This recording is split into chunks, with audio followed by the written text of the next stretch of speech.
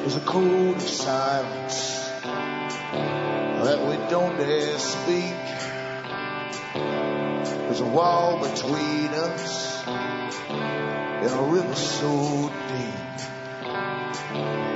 We keep pretending that there's nothing wrong. There's a code of silence and it can't go on. Hi folks, I'm Alan Watt and this is Cutting Through the Matrix on the 28th of January 2011. I always suggest newcomers should look into my website, cuttingthroughthematrix.com, and bookmark the other sites you see listed there. These are all the official sites. And if you have a problem downloading from the COM site, try these alternate sites. Sometimes too many people go into the COM at the same time and that causes sticky downloads. And remember, all those sites you'll see there carry a lot of transcripts as well as the audios, a lot of transcripts in English. And if you want transcripts or prints up in other languages, look into Alan Watt Sentinel.eu, which is listed on the COM site as well, and take your pick from a bunch that's offered there. And remember too, you're the audience that bring me to you. It's up to you to keep me going. So if you want to buy the books, the discs, or even donate, you can certainly do so. And you'll find out how to do it at cuttingthroughthematrix.com website. From the US to Canada, you can purchase books and discs with a personal check or an international postal money order from your post office, or send cash, or use PayPal. Just use the donation button and send the appropriate amount and follow it by an email with your name, address and order, and I'll get it out to you. Around the rest of the world, same idea. You got to use Western Union or MoneyGram or PayPal. Basically, that's what you're left with there. You can still send cash from Europe, of course, at the moment, although everything's going up and down like a yo-yo as far as the financial exchange rates go. But you can still send cash. And I say MoneyGram's a bit cheaper, I think, than Western Union. You can get a check from them. They'll post it. You can post it over. It'll take 7 days. It's a lot cheaper. Or you can use Western Union and do a direct wire transfer over. And it's, again, go into the COM site and you'll find out how to do the Western Union, etc. And PayPal, again, just use the PayPal button and follow it with an email with your name, address and order, and I'll get it out to you. On the show, as I said, I try my best to avoid trivia, because you understand that the media's job is not there to really educate you in all the things you should know. It's there to inform you into the things that they want you to be formed into, basically.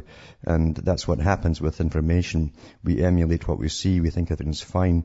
We're getting Hollywood galore, but we're getting no real news, you'll notice, coming out of the mainstream. And that's not unintentional. That's the new technique that you're going to get used to. It's called global governance. And it came from corporate governance. I was looking up today to find out how this term that's been used for the last 10, 12 years or more from the United Nations, gradually filtering into your own governments and all their official records, etc., on their own websites.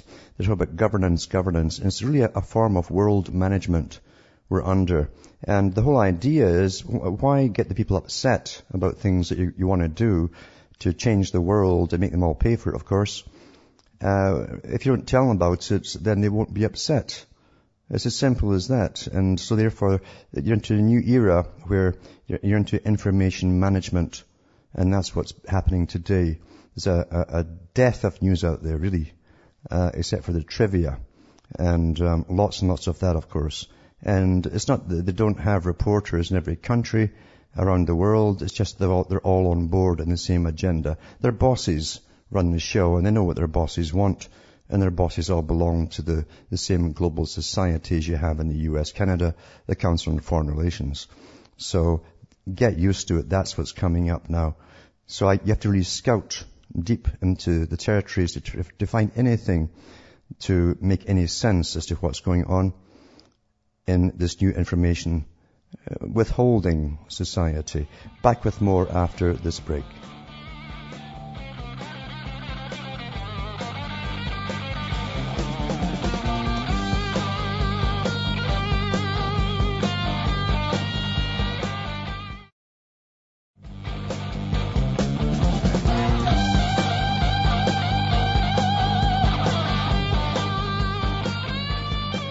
Hi folks, we're back and this is Cutting Through the Matrix, talking about really how the news has always been there to shape your mind, give you your opinions if you have any at all, and to make sure that you have the ones that you're supposed to have, and that's really what it's all about. And even when I was young, I used to wonder when any program came on about anything from the government, they'd have at least two experts on, one opposing the other, and the idea was take your pick of which opinion you want to have. And people do. They just absorb it by osmosis, and that becomes their opinion often for life. They just get fixed into that opinion, and they're reluctant to change their opinion down the road. It's quite amazing, even though they've never really rationally thought through the very topic that supposedly helped to form the opinion at all, and they've never done any research themselves. That's how simple it is to be a human being, and that's how simple it is to be conned and fooled and actually managed as a human being. And these are all sciences, of course, well understood in psychology and behaviorism and so on, which are all in use today on whole populations. There's not a single government in the world doesn't have its public relations department that works with the script writers to find ways of putting things across to the public which take away all the things that might get you to worry about something or wonder about something. They take all the bad bits out, you might say, and leave all the nicey stuff in, or very vague stuff in. It's generally what it is very vague, and that's good enough for us.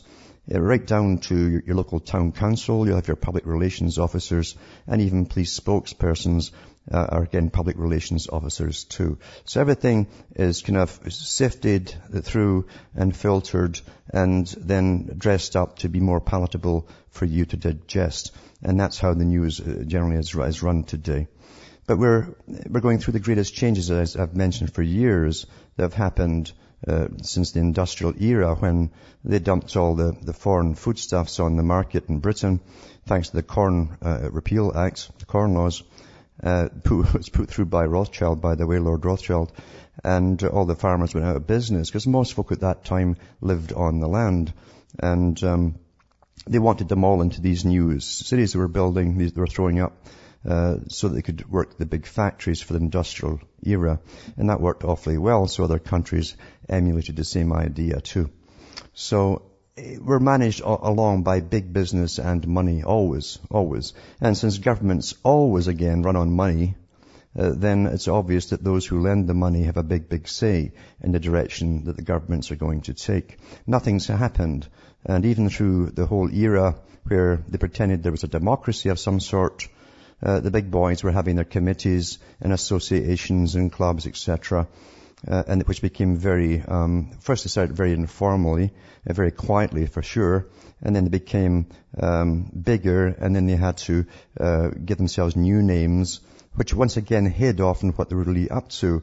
They sounded altruistic and philanthropic in their outlooks and the names that they gave themselves, but it was all to do with bringing in a particular world society, not based on the old-fashioned models of religion, for instance, that help to give people some sort of culture. They always give you some kind of religion for a culture, but also the old idea of having rights had to go as well, because Darwin was there and science was there and everything was changing, and therefore the scientists and the elites and the educated classes should really run the world and the people the way that they should be run, scientifically, instead of this wishy-washy way where people really thought, which they did at one time not so long ago actually, that human life was kind of sacred. So we've really gone a long ways from there in a short period of time, and we're getting trained into the new society. It's been very effective with most people already. They're trained into it and they don't even know it.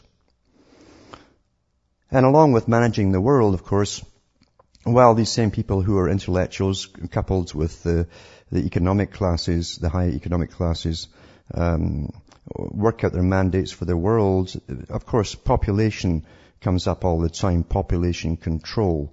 And that's a big part of it, because in their ideal society and all their forward-looking surveys that they do, they decide how many people would be the ideal amount to work their future society.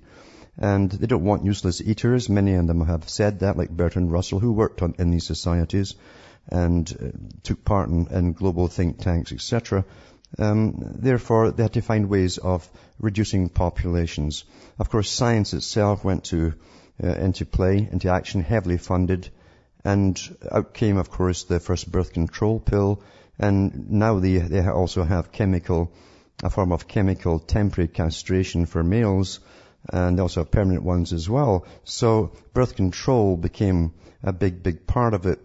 But we've talked on this show about the global meetings I've had with the big high internationalists, and we've read from their own websites, from the United Nations and elsewhere, and also from what I call the Lucky Gene Club. They call it that themselves, the Lucky Gene Club. The big philanthropic groups which have their meetings with Oprah Winfrey, Bill Gates, all the people who become multi-billionaires suddenly decide that they want to reduce the population. It's a born-again thing. And they've talked about the need now to rapidly depopulate. But it's been going on for quite a long time, and people really didn't realize it. Because after all, if you go back to this idea of governance and where the term comes from, it's got an old history, governance. And it's an idea really, again, that science would use science to govern the people, including psychology. So therefore, if they at the top need to reduce the population, what's the point in saying, look, we have to reduce your population, can we have volunteers please? It obviously would not work. Obviously. So they had to find other ways, covert ways of doing it, and always, whistling in the wind when they were asked questions as to what was happening. Why were these things happening? Well, they just didn't. It'd be a big mystery. They wouldn't know, you see. And yet in my lifetime alone, I've watched things like autism skyrocket, absolutely skyrocket, from being very rare. Same with diabetes and other things too. Diabetes 1. Been very, very rare things with a distinct MO. In other words, you understood when the onset would come on. It was generally a fairly typical age. And with autism, as it used to be, you could always tell when a baby was born in the first month or so if it was actually progressing along what they call milestones. And by the time they hit 2, they're often saying words, like dada, mama, the usual kind of stuff. They're recognizing people, and they can make eye contact. That was that, but with the autism as it used to be, that it didn't happen that way from birth. The new autism, that's standard autism now, happens after the MMR injections. Within about a couple of weeks of it, often within a week, they have a fever, and they're told it's okay by the doc. And of course, a fever, when a baby's head is hot, and there's something hot inside its head, well, its brain is inside its head, you see, and when you get inflammation anywhere, you get death of tissue. That's standard again. But we're taught this is all quite normal. And some people along the way, some doctors and specialists have done their surveys and so on, and they found out, and I spoke about this back in 98 or 99 on the radio show when someone asked me about autism, and I mentioned, it says, the viruses that they use for vaccines are not the normal viruses. They'll tell you it's for this or that, or even the flu shot. These are generic viruses. They're altered. They're like a virus, like a flu virus, or like a measles or mumps, you see. And that's how they really are. And you can actually tell where these viruses come from, because just like viral warfare, you can tell which lab made them. They have their little marker on it, literally. They're altered, and they can be identified. Well, some brave souls along the way, like I think it was Dr. Wakefield in the 90s, and I spoke about this a few days ago, a man who was vilified by his own profession, because they're all on the take from Big Pharma, especially the big journals, of course, that run, the medical establishment in Britain and elsewhere. They're all, most of their funding comes from Big Pharma. And Big Pharma puts a lot of dough into these companies. Pharma's got a lot to lose if they were to lose their clientele, where they tell governments, we want everyone that's born to have these shots that we make. I mean, that's a great deal for anybody who's making something, isn't it? If everybody who's born had to wear a particular baby outfit made by this company, there'd be an uproar about it. But here you are, seeing big business telling them, oh yeah, we'll get the government to mandate by law, everybody must use our product, our injections. Well, anyway, it's been found out. And Wakefield said this, he said, and this is before even he said this, I think, he said that in intestines of autistic children, they'd found particular viruses, and they call them enteroviruses. That was part of the findings. He wasn't the first to discover this, but he was the first to really bring this to the limelight. And I said on one of the shows, I says, these viruses, according to your physiology, because we're all a little bit different. No one's going to get a blood test and it'll come up exactly the same as everybody else's blood test. It doesn't happen that way. We're all a little bit different with our genetic makeup. And sometimes the viruses, for instance, a virus will settle in the brain. They can go into the lungs. It can settle into the intestines or elsewhere. And that will depend on your physiology. Well, they found these autistic children had this thing embedded basically in their gut tissue. It didn't mean that's the only place it was, but it's certainly there. Well, recently again, a few days ago, I mentioned that this latest study by more scientists had found that Wakefield was correct, and that they did have these lab viruses they found in the lining, basically, of the intestines of autistic children. And when you go through that, and you think, and I remember I said it can go there or somewhere else or whatever, but here's an article out today, and it's from Reuters, and it says, 2 studies published on Thursday provide evidence that common viruses may cause childhood diabetes, right? Paving the way for potential vaccines against the life-threatening condition. Interestingly, right away into the vaccines again. I'll read this because it ties in with what I'm talking about, because it could very well be the cause, the vaccines themselves, of the diabetes. Back after this.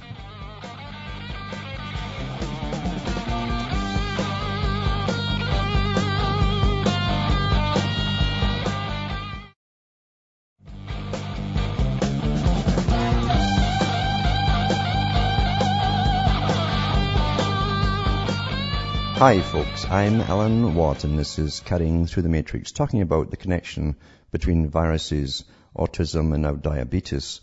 And as I say, people have come out in the past with their findings, and different scientists who've been lambasted with the various medical establishments who have too much to lose.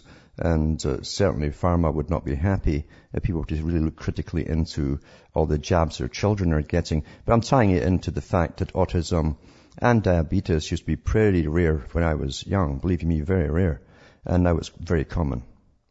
And something's happened in the meantime, and we've got to look at what's happened. Like any detective story, you say, well, what's changed? What's happened? Well, all the inoculations that came out, that's what's happened. That's about the biggest change, apart from the food and all the rest of it. But young babies, for instance, are not on the adult food, for instance. But you tie all this in together and check it like a detective would look at a murder case, basically, and see what happened up until then to find out what's happened. And it says here, and it's very carefully worded, this too, and it's almost slanted, this article. However, it says here that this suggests a virus could trigger the disease in children genetically predisposed. Now, that's what they're telling folk now. It's been used in lawsuits, which have been very successful on autism, connecting it with the jabs, especially the measles, mumps, and rubella injection.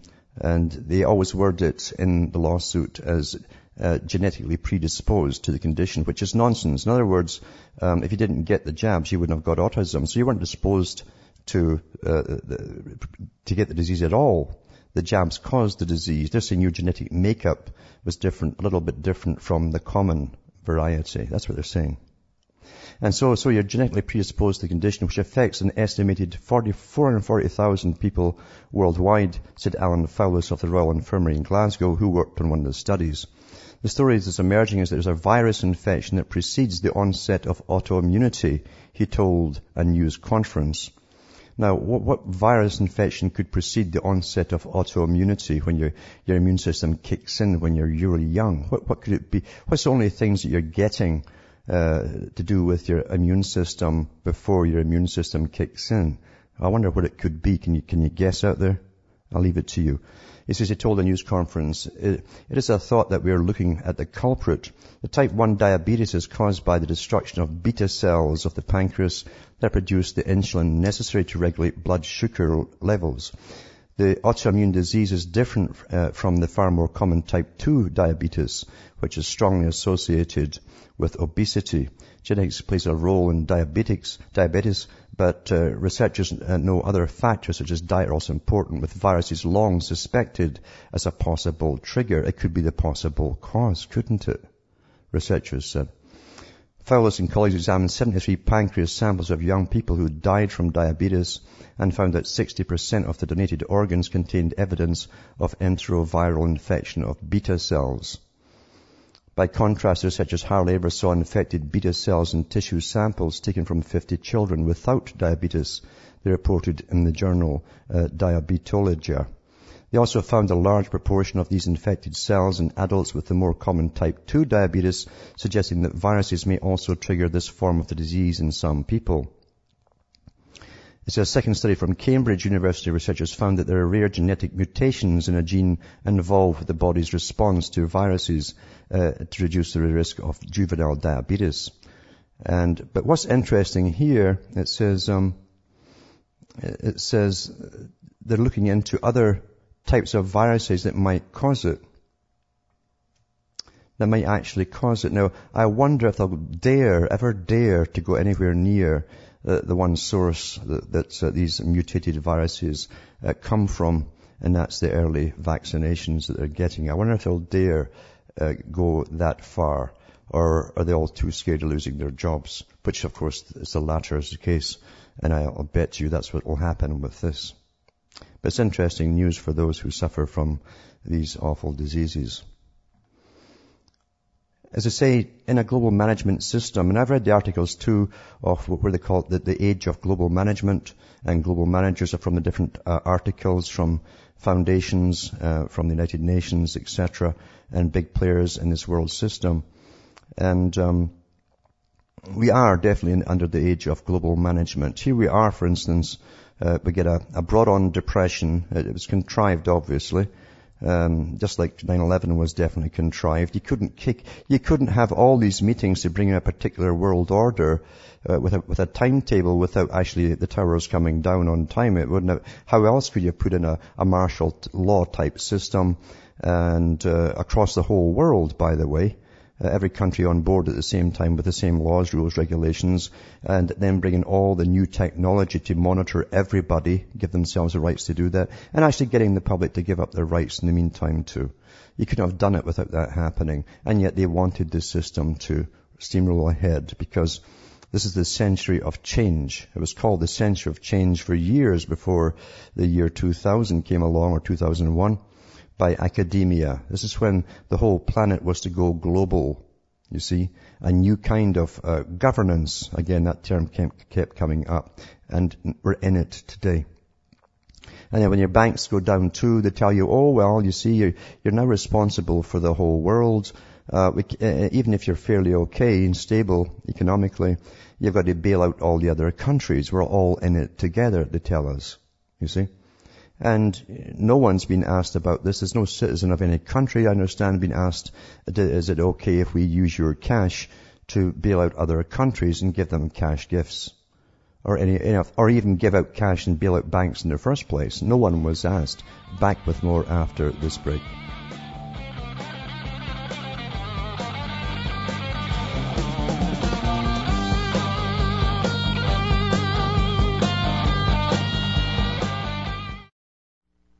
You're listening to the Republic Broadcasting Network, because you can handle the truth.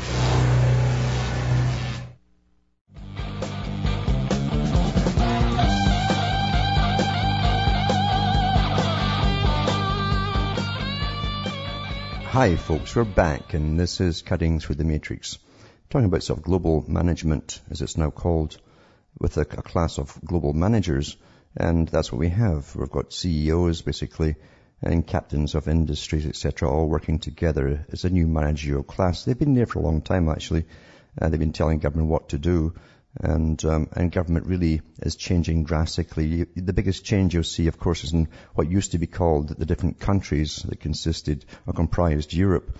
And they've all ceded their sovereignty, and they're all basically little provinces of an empire, a European empire. And the European Union is even putting out its own embassies across the world instead of each country doing it themselves. They've taken over that part too. But academia has played a big part in this, because remember I said at the start of the program that part of this global society, this post-democratic society, as the Club of Rome calls it, is that a lot of the work is farmed out again to professional, again, non-governmental organizations, sometimes called philanthropic organizations, big foundations with billions, sometimes trillions of dollars. And every year they give out little reports. And some of them they're so secretive during the year, it's quite amazing. Here's one of them. I've mentioned this group before that works for the European Union Parliament. And they actually call them the Wise Men, by the way. That's their name, the Wise Men. I think there were 12 of them.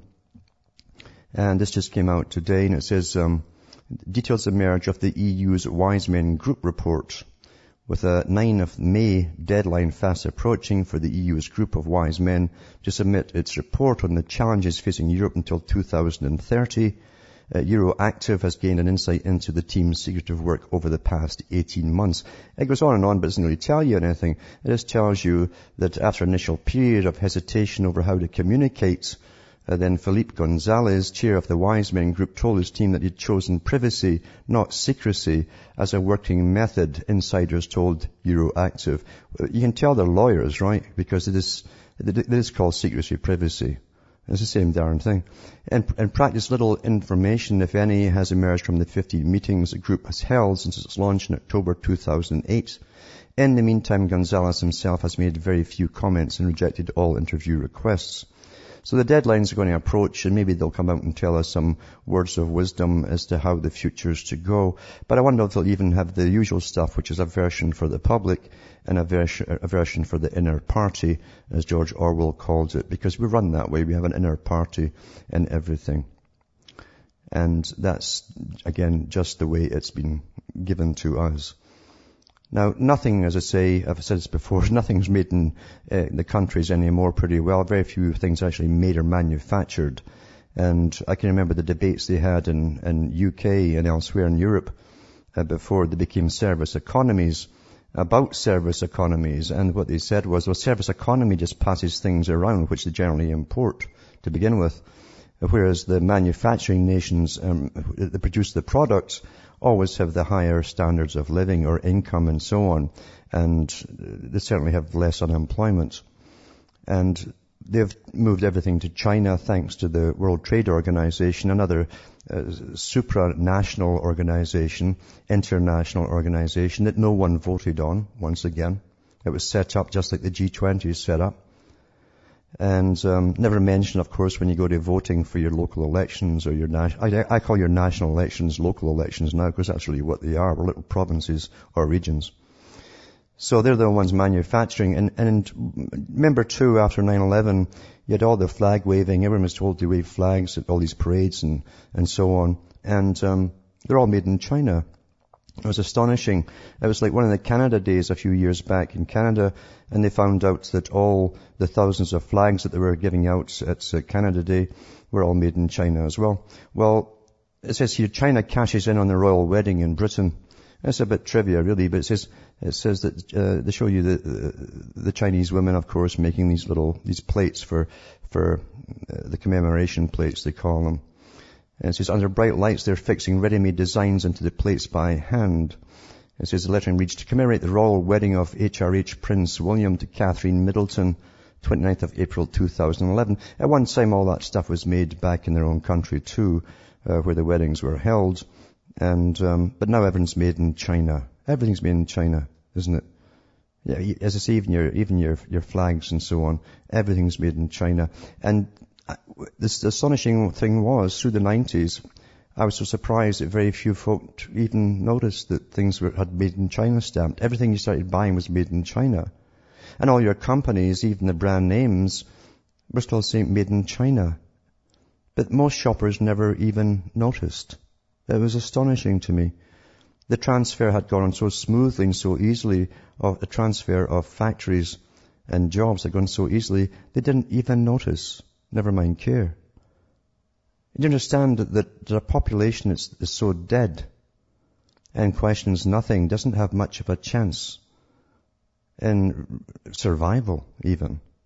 Because if you don't notice what's happening in your immediate surroundings, your immediate circumstances, what chance do you have on any level at all for survival? Even any wild animal on its rounds, if foxes do it here, even rabbits do it on their runs. If anything's different on that run, on that trail that night, they won't carry on. They'll go back and say, what's that tree doing down there? And they'll check it from 100 angles before they cross it. We're too well understood, we've been too well conditioned, too well dumbed down, and we have been trained from birth that we are managed. And that's really the problem. That really is the problem.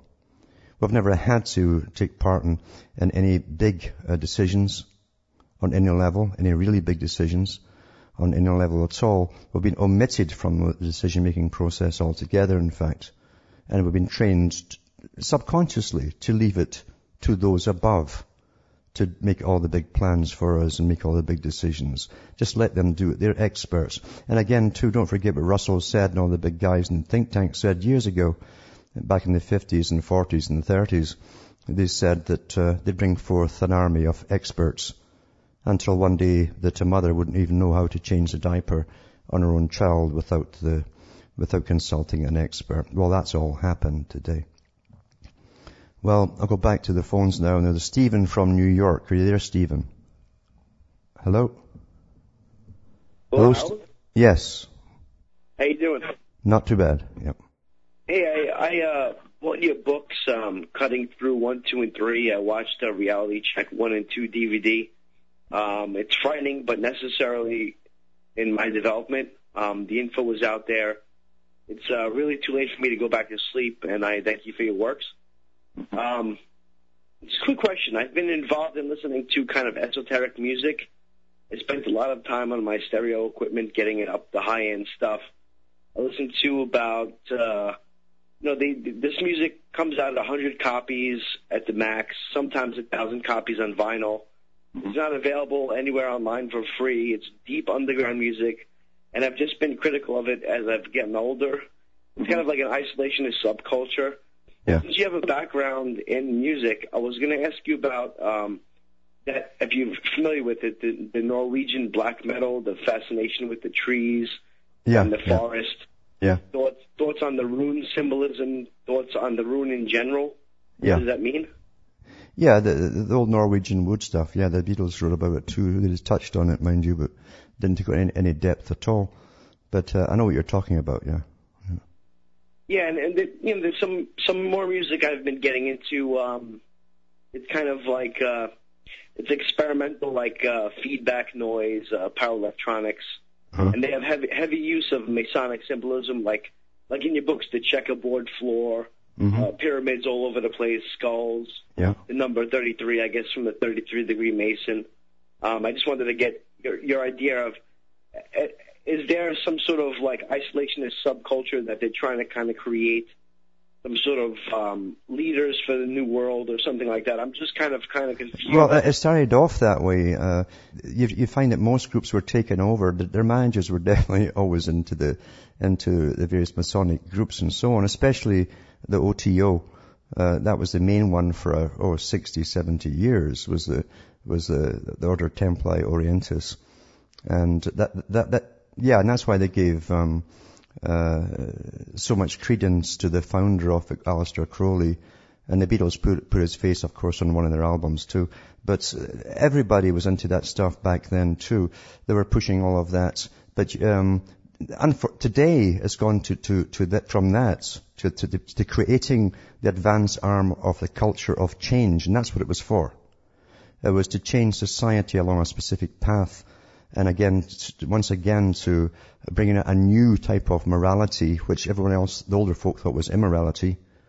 But it was to do that. It was to destroy all that was to bring in that which is new. And we're there today with it all, with transgender singers and all the rest of it. Actually, I see this all as like a fascination with the boot stomping in the head. You know what I mean? Like sort of like a bring back of if I can even call it Nazi symbolism and pagan roots and stuff. And I had a question about that, too, because as I'm thinking about that, I'm a tobacco smoker. I smoke cigarettes, and I live in New York, so I'm spending tons of money for tobacco cigarettes. And, I think about Hitler's campaign against tobacco. Yeah. And I thought about, like, it coinciding suddenly this anti-tobacco campaign with the aerosol spraying. Yeah. And I just wanted to know if there was any sort of correlation that you've come through thinking about, like, the anti-tobacco campaign and also the sudden emergence of this aerosol spraying. Yeah, they did coincide. There's no doubt about it. We do know, too, I don't know if you know that, if you go to the United Nations World Health Organization site, they'll tell you that every country that signed on to the anti-tobacco and the ban the smoking, it's literally ban the smoking campaign. And the President of the US and the Prime Minister of Canada just signed the 5th annual agreement to up the taxes again every year until it's impossible to purchase it. But I wondered about that because obviously it's good business for them to let us die off and all the rest of it. And since 1998, since it did steady spraying in the skies, and weather modification too, thousands of folk have got problems with their lungs now. They just can't shake off the different infections that set in. Sometimes it doesn't appear an infection, it's more like an inflammation. And they come and go. And a lot of the elderly and the young, of course, are heavily affected by this. And this is definitely killing people off. This is understood. These guys at the top keep the stats on our health all the time. And they know what they're doing. They know what the fallout is. Even the guys who pretend they're just going to start geoengineering when they get the right remedies for it, even they admit that what they intend to put into the air will cause problems and probably deaths as well. So the fact is they have been doing it. I often wondered, is it because that when you smoke, that the alveoli in your lung tissue, there are like millions of little tiny hairs that waft the phlegm up your throat, basically, which you swallow. It gets tarred to an extent, and it traps a lot of microorganisms from going through these tissue into the bloodstream. And so technically, the metals and whatever else they spring. Right, I thought about that too. That's kind of what I wanted to ask you any thoughts about that. Yeah, well, some of these things have been discussed in warfare memos, etc., to do with viral and chemical warfares that smokers. Right, because I noticed smokers during, say, work, they're more aware. They're kind of more alert, and we have our smoke breaks or whatever, and we kind of talk about and things about what's going on today, and then you go back to work, and it's football and all the celebrity of the day and stuff. So I kind of wondered about that. So. Yeah, and I do wonder about that too, because it's a big mystery as to why you think they'd be encouraging more and more folk to smoke, especially when they want the taxes too, and they want you dying off, but it actually seems to be the other way around. There's a war on smoking, and they call it the United Nations World Health Organization, the war on smoking, and then they followed it up with a war on obesity as well. But what you were mentioning too was interesting, that Hitler was the first guy to put the ban on smoking. But Hitler also was a vegetarian. And I don't know how many people realize that in the old mystery religions, and even Benjamin Franklin became a vegetarian for that reason too, when he joined the higher Masonic lodges. And he says that in his own diaries. This is a tradition down through time with a particular group. So it's quite fascinating to see that. Now, getting back to the music industry, once they started to catch on that there was a lot of occultic symbolism on the sleeves and within the music and so on, the big guys who run the industry really caught on to it and started using it. And the more occultic messaging they put in there, the better it is for sales, they find. So it's getting used for both reasons now. It's like Lady Gaga. There's sites galore up there on all the occultic stuff. Now, she doesn't sit and dream this stuff up. She's too dumb and stupid and raking in the cash to be thinking about that. So it's the guys that manage her that set her up in the Masonic temples and put all the occultic mysticism around them. But again, it ties in with this back to nature society, the pantheism society. Gorbachev himself said now that we've pretty well destroyed the basic religions, we'll have to form a new kind of religion called of earth worship, he said, based around earth worship. But that ties in with environmentalism. Right, so they kill us all off and they have their Garden of Eden, basically. That's basically it, and that's what they're going down to. But it's an ancient, of course, there's legends to do all this occultic stuff going back to the groves, the ancient groves as well. Even in Jewish folklore, there's a lot of Jewish folklore surrounding Judaism itself. It's like fairy tales. But they even mentioned that Moses' staff was placed in a grove at one point. If you look at the cathedrals in the Catholic churches, what you're actually looking at when you look up towards the ceiling, you're looking at perfected trees all branching together and melding together in the perfected grove done by the stonemasons. And people go in there all the time and don't even notice that's what it's actually representing. So there's been it's amazing. Thanks for calling. But it's been amazing ancient sort of mystic religion all down through the ages. They also call it the perennial religion because it keeps cropping up every so often down through time with the same thing of reincarnation, Mother Earth, etc. Quite fascinating to go into. But as I say too, occultism now is just like any other business, especially the music business. It gets sold as a selling point. Although the bigger stars definitely will get into the higher orders, there's no doubt about that. And we'll go to Luke in Vermont. Hey there, Luke. Hello? Yeah, speaking on the music industry, I was wondering what you would what your opinion is on people who claim to be socialists who are speaking out against the New World Order. Well, I'm not sure what to make of that. I thought it's quite easy. It's simple, really. Socialism used to be basically concerned with what they thought was left wing, and of course they were misinformed at the bottom. And I'll explain that when I get back from this break.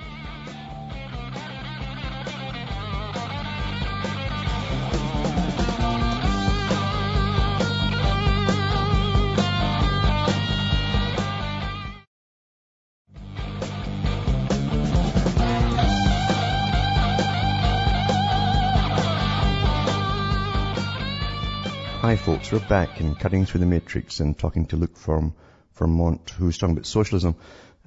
You understand, when an army has to be created, an army of people to push towards something, those who formed it are always high up in academia.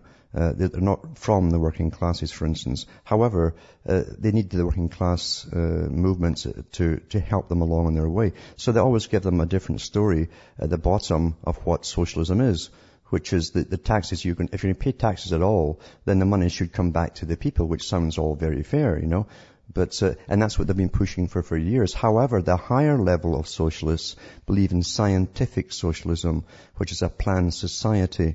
And part of the answer to unemployment is they look at the problem and say, well, there's just too many people to be employed, so we'll get rid of too many people and prevent the births. And George Bernard Shaw, who was a founder of scientific socialism for the Fabian Society, along with H.G. Wells, gave out that kind of information on the higher level to his own class, while, as I say, down in the working class level, they literally they were taught that it was going to benefit the people. And unfortunately today it hasn't changed. There's two understandings of it, for the working class as opposed to the academic class higher up. To the academic class is a form of controlling the population in the planned society. And all of, and of course, along with that, in this wonderful utopia, they also see themselves as living far higher up on the tree than you will be at the bottom, because after all, they're important people. And that's what George Orwell was trying to tell us in 1984 when he said that some people are more equal than others in such utopias. We see it here today, even with the salaries they give them in the different parties and all that kind of stuff, as opposed to the ordinary people. So it's a con game. The whole idea of politics, as we've been presented with it, is the dialectic. It's the right wing or the left wing. And you ping pong from one to the other throughout your life. That's what they want you to do, without ever figuring out the game. But they all work together on the same path. You'll always get to the planned society at the end. And that's really how it works. Now, we'll go to Mark from Boston. Are you there, Mark? Alan, hi. Yes, it's good to talk to you, man. Yeah. I wanted to circle back really quickly, if you could, in the minutes that you have left. If you could talk about our dependence on experts that you mentioned. We don't, every day it seems another study gets published that contradicts the study from the day before. Yeah. That tells us we should be, that women should breastfeed their children or they shouldn't breastfeed their children, or that they should be vaccinated or not. That organic foods are better, or they're nutritionally equivalent to non-organic foods. And I'm a science journalist, and I find it very vexing that studies get published so reflexively by reporters who have no understanding. We're completely dependent on scientists, presuming they're telling us the truth. That's hitting the nail on the head. That's the key, and that was the whole point. As Russell said, we should create a society that is dependent on scientists for everything that they have to do.